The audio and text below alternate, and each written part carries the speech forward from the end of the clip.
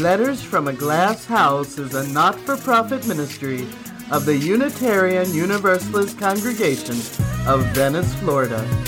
Support us today at uucov.org.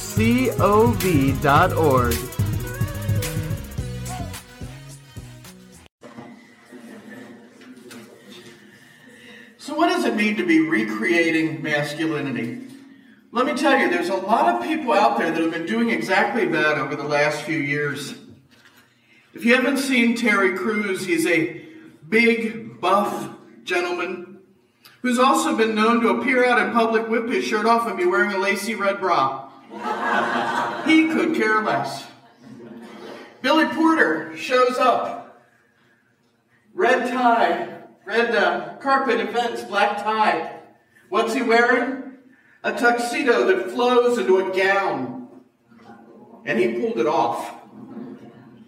James Charles is the new face of a cosmetic company. He has his own designer line of color palettes. They're gorgeous. Look the kid up online. He's stunning.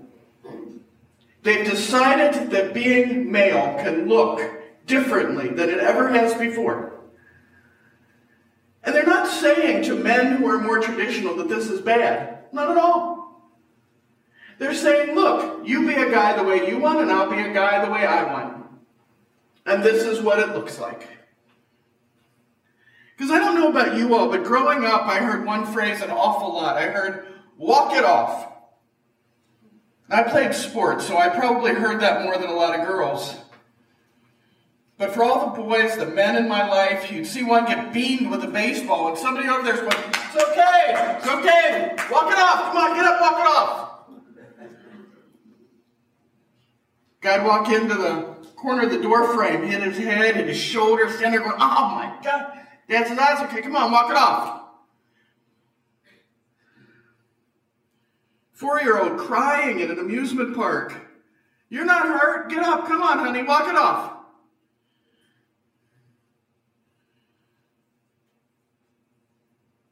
Broke your right leg in 3 places, that's okay, get up, walk it off.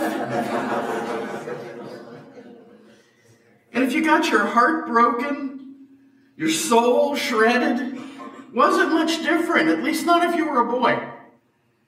You went home, you were trying to tell your mom and dad, that's going to be okay, son, it'll be fine.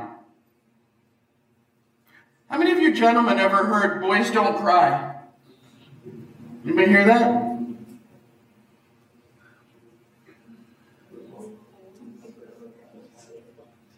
It wasn't manly to say that something hurt you. That was a message that got put out there a lot. According to the Cleveland Clinic, 41% of men say that they were told as children that men were not supposed to complain about health issues. These men say that if they have something wrong with them, it would be a sign of weakness. And men were taught not to be weak, so you just walked it off. Author Chimamanda Ngozi Adichie writes, by far the worst thing we do to males, by making them feel they have to be hard, is that we leave them with fragile egos. It's only been 4 years, 4 years since the American Psychological Association released the first ever guidelines for psychologists working with boys and men who are socialized to conform to traditional masculine ideology, which it says can hinder them from exploring what it actually means to be male. All of these norms that we see aren't normal at all, said Joe Talbot, the lead singer of the British band Idols. It's a giant lie. In the New York Times article entitled, What is Toxic Masculinity? Maya Salin writes, so what does toxic masculinity or traditional masculine ideology, what's that mean?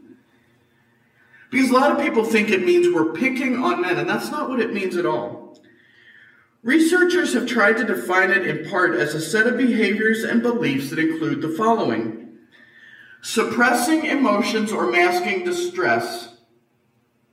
maintaining an appearance of hardness, and violence as an indicator of power. So think tough guy or thug behavior.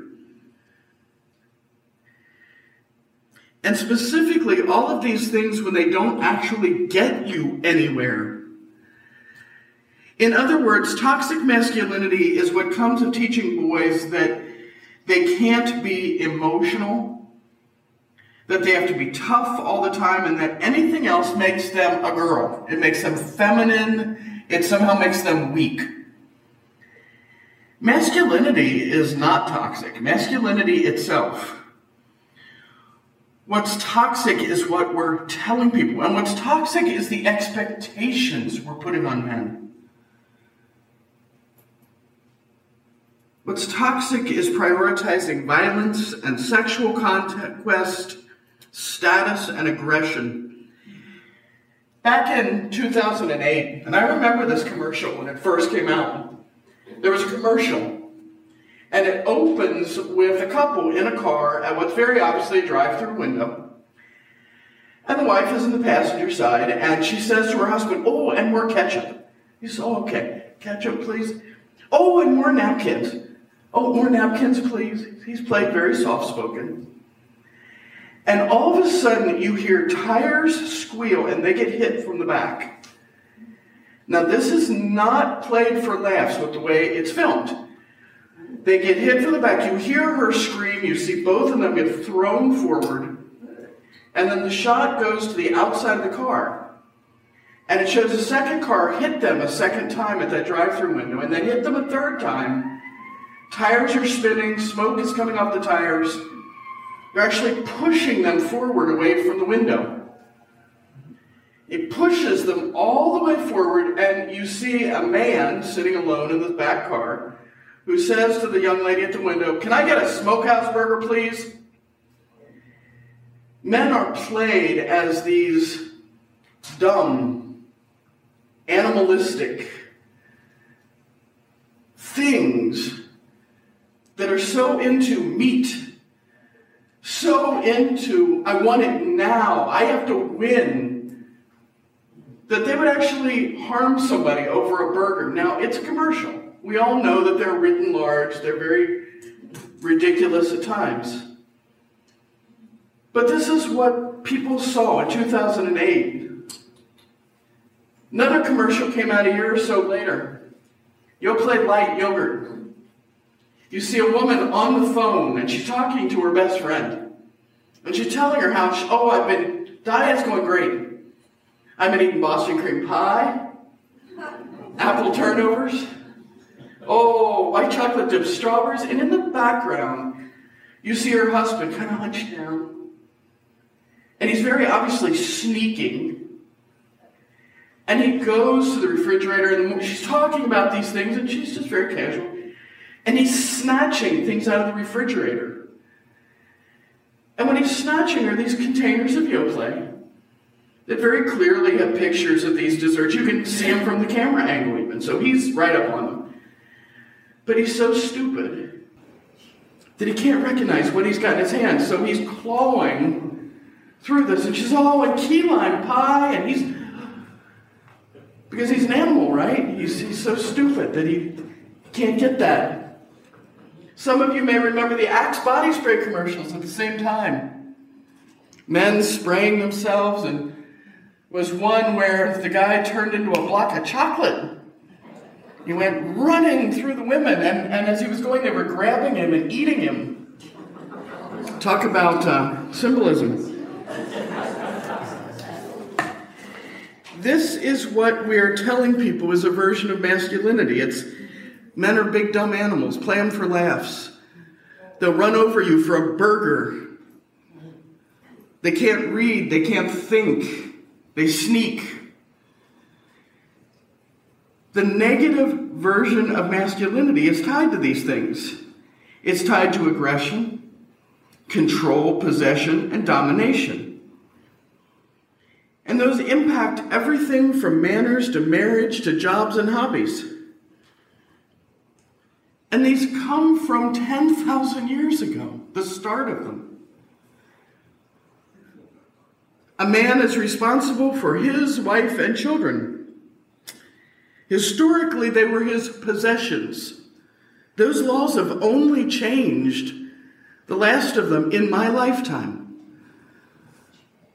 When I was a kid, my mother could not get her own credit cards. She had to have her husband's permission. Any of you remember that?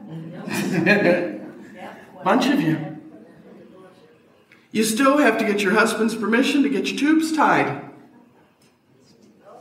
If you're 24 years old, you want your tubes tied? They will not do it. Because you might change your mind.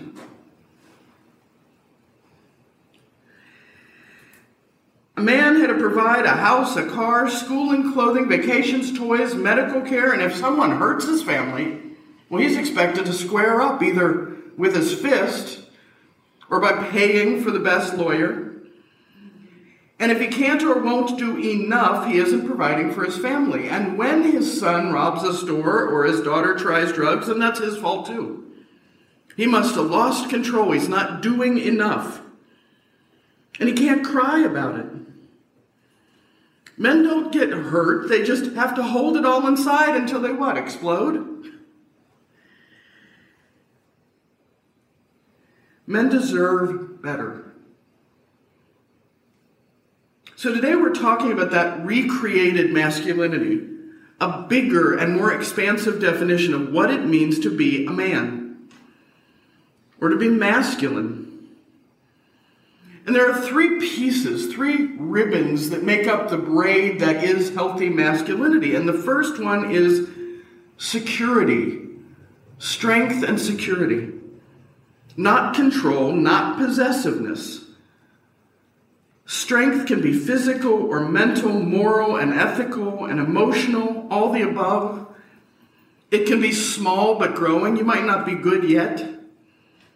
And could be the strength to admit fear and uncertainty, the strength to say, no, I don't know where I'm going. Strength to say, I need to read the directions. It can be the power to know that sometimes you need help. Strength comes from knowing you have worth even though you are not perfect. Strength comes from understanding that you're not entitled to all. But boy, are you worthy of a whole bunch.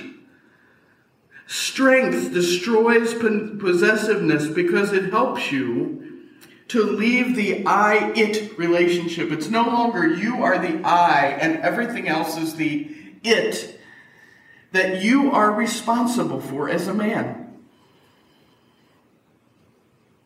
Because let's face it, if every date you have to pay, because it's your responsibility, right? You're the guy.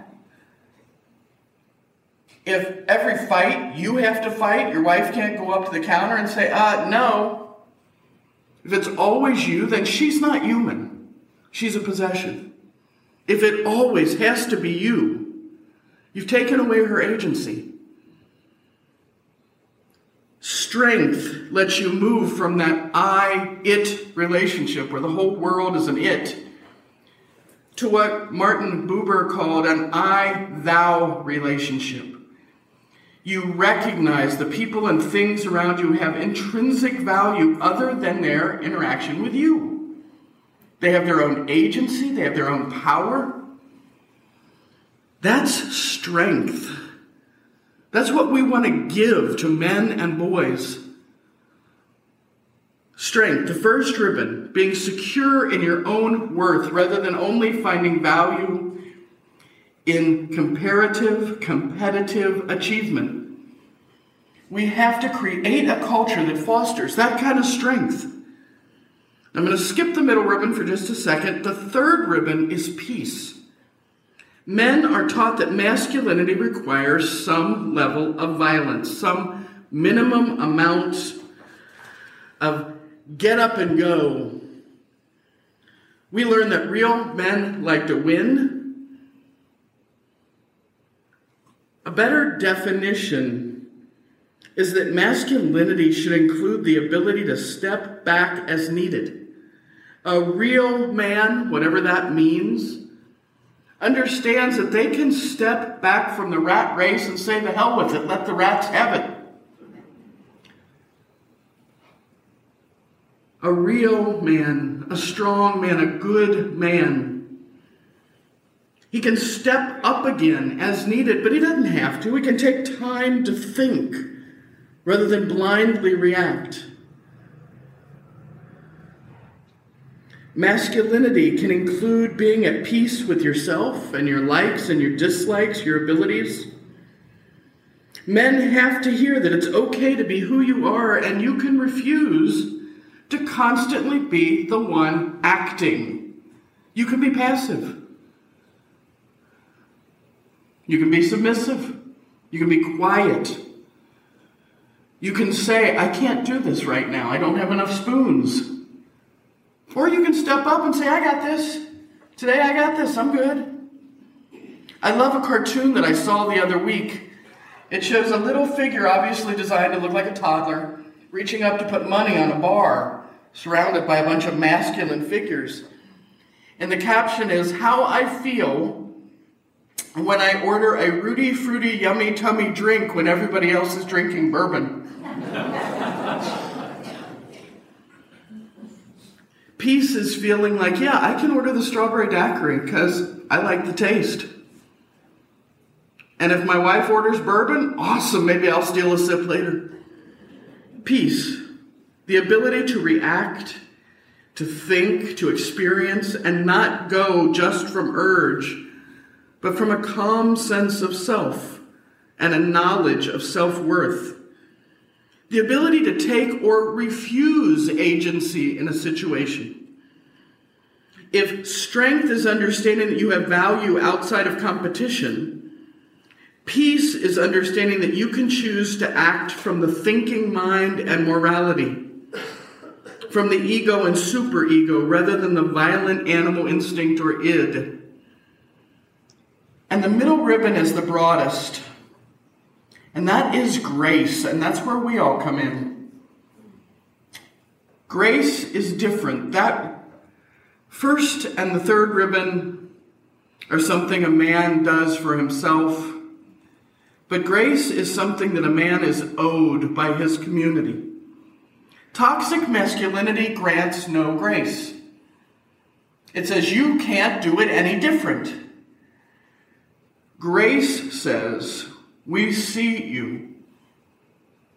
And if you say you're a man, if you say you're masculine, if that's who you are, okay.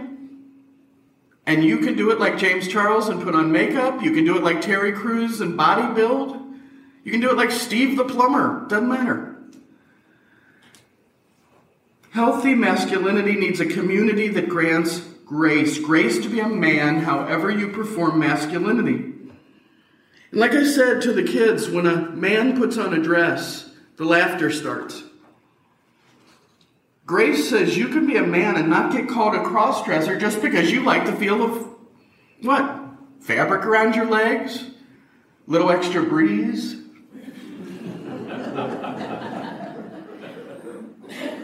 Who in the world told you guys you're not allowed to have that? If we cannot grant men grace to be men however they want to be men, then we'll not have healthy men.